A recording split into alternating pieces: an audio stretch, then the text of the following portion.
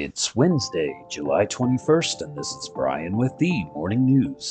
Give us 5 minutes and we'll give you the headlines you need to know to be in the know. U.S. stock prices rose sharply with the S&P 500 recording its best day in nearly 4 months as investors rushed in to buy shares that had been knocked down in Monday's steep sell-off.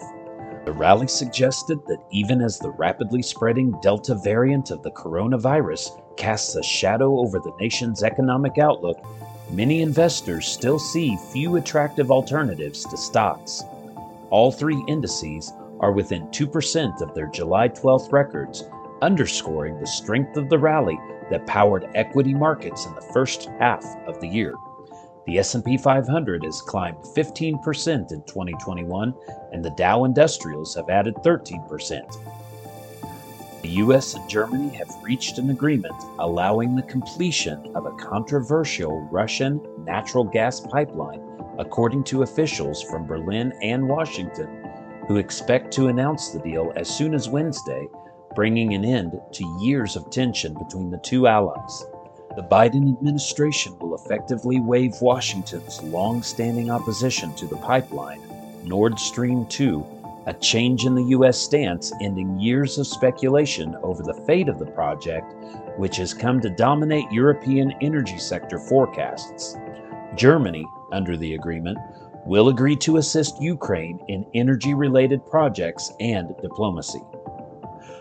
Around the world, Belgium's king and queen visited the flood-stricken town of Verviers to lead the nation in a minute of silence Tuesday to remember those who died, while German Chancellor Angela Merkel made a second tour of the disaster zone in her country and pledged rapid help to those who lost nearly everything. Rebuilding what was damaged in last week's rampaging torrents will take years and millions of euros.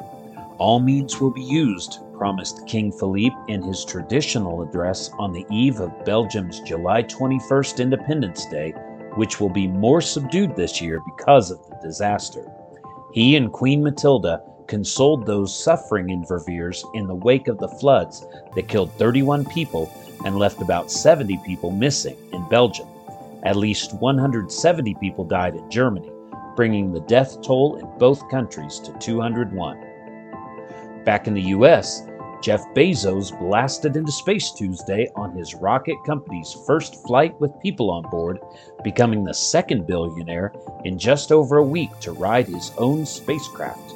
The Amazon founder was accompanied by a hand-picked group: his brother, an 18-year-old from the Netherlands, and an 82-year-old aviation pioneer from Texas, the youngest and oldest to ever fly in space.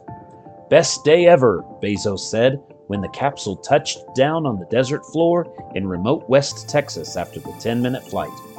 Named after America's first astronaut, Blue Origin's New Shepard rocket soared on the 52nd anniversary of the Apollo 11 moon landing, a date chosen by Bezos for its historical significance. He held fast to it, even as Virgin Galactic's Richard Branson pushed up his own flight from New Mexico and beat him to space by 9 days.